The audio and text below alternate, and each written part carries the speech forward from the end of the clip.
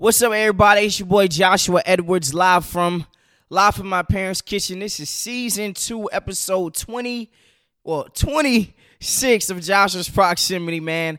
There has been breaking news. Cam Newton is meeting with the Carolina Panthers, and that's just where I want to kind of just kick off Joshua's Proximity, episode 26. Cam Newton is reportedly meeting with the Carolina Panthers after Sam Darnold has been placed on injury reserve because he has a incomplete fracture on his throwing shoulder. Now, I was the same guy last year stating that Teddy Bridgewater was not the guy. You saw it constantly throughout the season. You saw it early season, and you saw it all the way through the season. That is why, hence, he's no longer on the Carolina Panthers. So we end up trading for Sam Darnold, who I thought was the guy. And he just might not be the guy, and that's okay. I believe that in this draft that we should have took a quarterback. I think that we should have selected Justin Fields. We should have took at least a Mac Jones. We should have traded up and tried to get a Trey Lance. Somebody we had to, in my personal opinion, I believe that we should have drafted a quarterback, but we ended up taking J.C. Horn. He got hurt third game of the season against the Houston Texans. Broke his foot, and he's out for 8 weeks plus. But this has been a constant thing with the Carolina Panthers ever since Cam Newton has had his throwing motion readjusted, and we went to what's his name, Tyler Heinicke, I think his name is not Josh Allen, Kyle Allens of the world. We went to the Teddy Bridgewaters of the world, the Sam Darnold, and this is what we do know about Sam Darnold. He is from SC. He did play for the Woeful Jets in New York for 2 to 3 years, but he is a turnover machine. Now, if we can bash Jameis Winston in the same light of him having 30 touchdowns and 30 interceptions, Sam Darnold needs to get that same exact energy. This guy, he can make all of the throws. He is sneaky athletic, but man, he makes some of the most dumbest decisions I think I've seen this entire year outside of Carson Wentz. It's just certain things that he just shouldn't try that he does try. Like, why are you rolling left, throwing it back across your body, interception? I mean, you're missing check downs and you're hitting J.C. Jackson for the New England Patriots on an 88-yard interception return. He's missing passes. He's just throwing all types of interceptions. He's forcing the football. He can't hold on to the football. He's just taking too many unnecessary risks. The same exact risk that you were seeing with the New York Jets, it's the same exact thing in the Carolina Panthers. So, I do believe that the Jets are a bad organization. They gotta work with Robert Saleh. Give him some time to grow into Zach Wilson. Give him some time to just to recreate the brand of the New York Jets. And I do believe they're a bad, horrible team. But Sam Darnold is just as bad. That was the knock. Everybody was saying, Josh, he plays for the New York Jets, which I was in agreement. Yeah, man, you guys, he played with the New York Jets. He didn't have any talent around him. His best receiver was Robbie Anderson. He's never had a running back like Christian McCaffrey. But he's still doing the same stuff that he did with the Jets, with the Carolina Panthers. And I'm glad that we're meeting with Cam Newton, man. We're talking about the 2015 MVP who took the Carolina Panthers to a 15-1 regular season record, took us to the Super Bowl. A lot of controversy with the Super Bowl about how he should have dove into the football. Still wouldn't have changed the game because Von Miller and DeMarcus Ware were wreaking havoc, and even Shane Ray was wreaking havoc on that whole entire offensive line. But I like the move. Now, we saw last year during the pandemic season, Cam Newton, before he contracted COVID, he was on another playing level. He went up to Seattle. He had 398 passing yards, and he was literally 2 yards from becoming 4-0. They win that game. They're 4-0. They are in the front driver's seat of the AFC East, but he loses. He ends up getting COVID against the week before they play the Kansas City Chiefs. The Patriots end up losing a tough game, 12-7, and it was just over after that. Cam Newton was just never the same. And I believe that if we bring him in, he already knows the guys around him. He already knows the locker room. He already knows the facility. Cam Newton is the ideal guy for the Carolina Panthers. Sam Darnold, man, I mean, it's alarming. He's on IR. I mean, what else do we need to see, man? This is an extensive. It's just 8 games that we've seen in Sam Darnold. It's just 8 games of body work that we have seen you turning over the ball left and right, right to left, whatever way you want to look at it. But, I mean, Cam Newton, baby.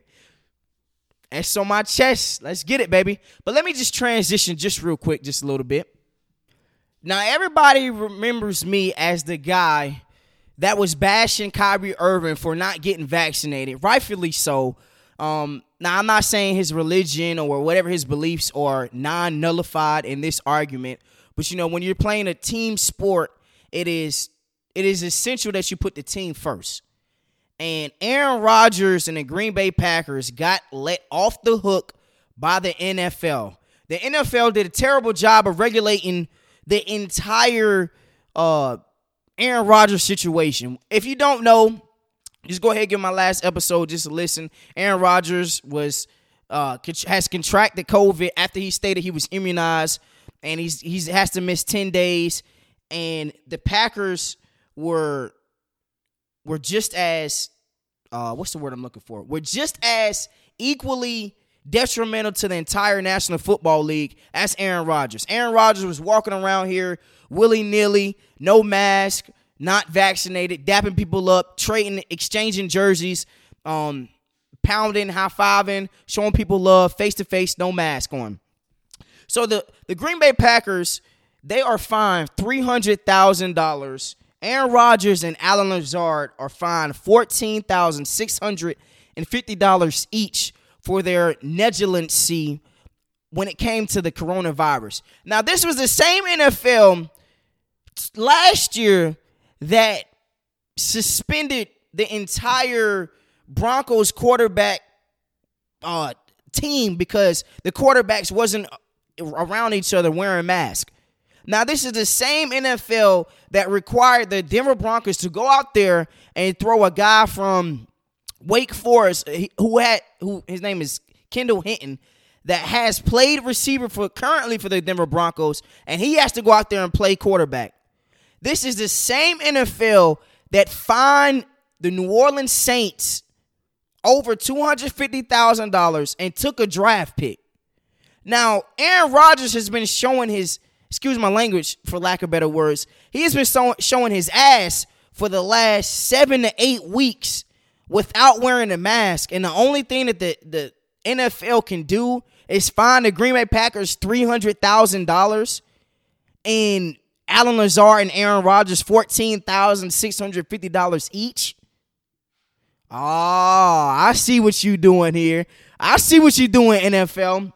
You're doing that because Aaron Rodgers is one of the faces of the NFL, and he is a superstar. So I just want to know where is the, like, who is judging this? Is it Roger Goodell? I know it's Roger Goodell. He has some say so, but only $300,000 when you already set the rules and regulation. There had to be a stricter punishment, man. There had to be draft picks taken. There had to be at least $1 million fine, if that. $300,000 to an organization that's worth billions, to an organization that has the Lombardi Trophy named after a former head coach. The NFL should be ashamed of itself, man. $300,000, that's like $30. It's like $3, if that, 3 cents to a NFL team, man. That's nothing. I believe that they should have taken draft capital. But at the end of the day, this is what the NFL does, man. They sweep little other things up under the rug, and they give the superstars a pass. But, hey, Aaron Rodgers, continue to keep doing you. Other NFL teams, you see what the NFL is doing. Nothing. I say you can continue to keep doing you. They don't want to hold people accountable. Continue to do you. But let's just change topic just a little bit. Let's talk about OBJ, man. OBJ. Now, Odell Beckham, we all know he has officially hit the NFL free agent market, free agency. He didn't get claimed off of any waivers, even though I wrongfully thought that he would be acquired by the Miami Dolphins. He has 3 teams in mind. He has the Kansas City Chiefs, who has a phenomenal, once-in-a-lifetime, generational talent at quarterback. He has the Packers, who also have a superstar quarterback, what I just stated.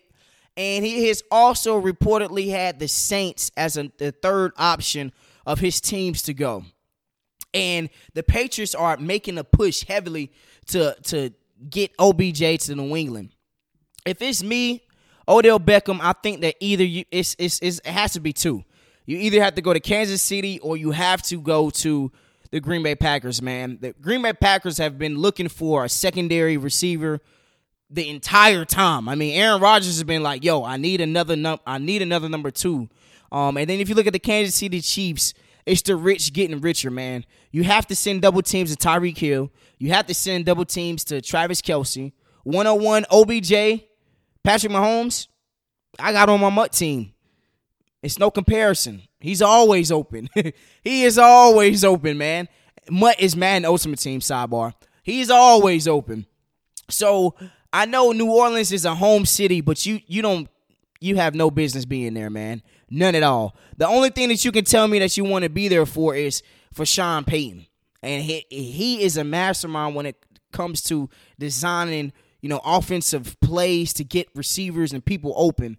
But they have no quarterback. They don't have a quarterback that can compete with Aaron Rodgers and Patrick Mahomes. So without a shadow of a doubt, I believe OBJ, I said he would be a Dolphin. Let me backtrack now. I'm going to stamp this now. I'm really going to stamp it this time. OBJ will be a Green Bay Packer, man. And we'll get some news later in this week, maybe next week, early next week. OBJ will be a Green Bay Packers, and that's really it. But let me go ahead and transition into my top 10, man. Now, a lot of guys have been on my head about why did the Cowboys drop so low in my top 10, but let me go ahead and just reveal it real quick. All right, so at number 10, we got the Dallas Cowboys. Now, the reason why I dropped the Cowboys from 4 to 10 is because when you look at their schedule, they didn't really play anybody, man. Yes, they beat the Chargers at LA. They played the Bucks all the way to a last-second field goal. They beat New England at New England.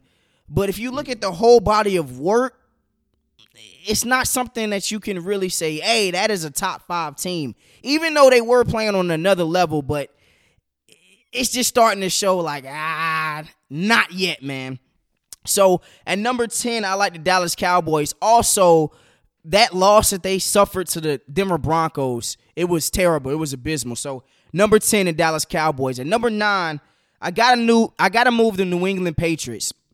They are finally above 500. They're 5-4 on the year.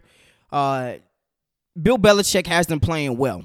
People was going into the season saying that they had to start Cam Newton off in order to have a successful season. But Bill Belichick has had Mac Jones ready to play week in and week out. They're currently in the wild card selection, sitting at the 7th spot in the AFC. So it's without a doubt, it's definitely the Patriots are in my top 10. And number 8, the Buffalo Bills. They almost dropped outside of my top 10 because they lost to the Jacksonville Jaguar. But I got to understand, any given Sunday, man, any given Sunday, any NFL team can beat another NFL team. This is why when people say Alabama can beat an NFL team, it doesn't matter if they go 0-4. The Alabama will never beat the Detroit Lions. 100 games out of 100 games, the Lions are winning every single time. So I got to put at number 8 the Buffalo Bills and number 7 the Cleveland Browns. You saw what they are without OBJ. This is why I stated Baker Mayfield throws the ball better than Lamar Jackson. He's not a better quarterback, but he throws the ball better than Lamar Jackson. I still believe it just a tad bit. So at number 7, the Cleveland Browns. Number 6, the Green Bay Packers. You can't really knock them too much, man. Aaron Rodgers missed last week. against the Kansas City Chiefs, and it went down to the wire. It went to a 3rd and 10, 3rd and 14, and Patrick Mahomes converted, and it put the game out of reach. Jordan Love, I believe he will be the quarterback of the future. So at number 6, the Green Bay Packers. Number 5, you got to go with the Los Angeles Rams. That loss on Sunday night, it was pretty bad, man. The Rams, if you look at the 2 losses, they are not a physical team. They don't like to get physical against the Arizona Cardinals. They don't like to be physical against the Tennessee Titans. So if you get physical with the Los Angeles Rams, you're going to win because they're too much of a finesse team. So at number 5, I like the Los Angeles Rams. Number 4, the Tampa Bay Bucks. They had a bye week. Can't penalize them. Can't move them up too much. Number 4, the Tampa Bay Buccaneers. Number 3, the Baltimore Ravens. I think it has to be something said about the Baltimore Ravens being down double digits every single week. Now, it doesn't matter if it's the offense. It doesn't matter if it's the defense. They're down double digits almost every week. They had a last-second field goal to beat the Detroit Lions. They were down big against the Colts, down big against the Chiefs, down big against the Minnesota Vikings. If the Vikings have a comparable quarterback, they win that game. But at the end of the day, Lamar Jackson continues to win each and every game, and he's looking phenomenal. He is definitely top 2, top 3 MVP frontrunners, whatever you want to say. He can be your favorite, and I wouldn't be mad at you. So, at number 3, the Baltimore Ravens. Number 2, the Tennessee Titans. Without Derrick Henry, they go to LA and they beat the brakes off the Rams. Without Derrick Henry. I mean, the game wasn't close from the start. So, in order for them to win that game without their number 1 workhorse, without the best player on their team, got to move the Titans at number 2, man. And number 1, the Arizona Cardinals. What more do you need to say about the Arizona Cardinals? Yes, they lost to the Green Bay Packers. But at the end of the day, they go to San Francisco. No Kyler Murray, no J.J. Watt, no DeAndre Hopkins. Your starting running back gets hurt in the first series of the game. And what you go up there and do? You bust their head open. So without a doubt, number 1 is the Arizona Cardinals. I'm just going to switch topics real quick. We're going to go ahead and give my little every weekly predictions, week in and week out. Let's get it. Week 10. Saints versus the Titans. At the Titans, who you like, Cam? Saints versus the Titans. I'm going to go with the Saints, man. He going to go with the Saints. Bills versus the Jets. Bills. Lions versus the Steelers. Steelers. Jags versus the Colts. Colts. Browns versus the Patriots. At New England. I like the Patriots, man. Falcons versus the Cowboys. In Dallas, Cowboys. Buccaneers versus Washington football team. Washington, not close. Panthers versus the Cardinals. Cardinals. Vikings versus the Chargers. In LA, give me the Chargers. Seahawks versus the Packers. Russell Wilson comes back. No Aaron Rodgers, I believe. Give me the Seahawks. Eagles versus the Broncos. 2 bad teams. I like the Broncos in that matchup. Chiefs versus the Raiders, Sunday Night Football in Vegas, man. Vegas is so freaking beautiful, man. Let me go with the Raiders. Rams versus the 49ers. I'm going with the Rams, man. And you already know that's how we conclude episode 26 of Joshua's Proximity. Until next time, baby, we out.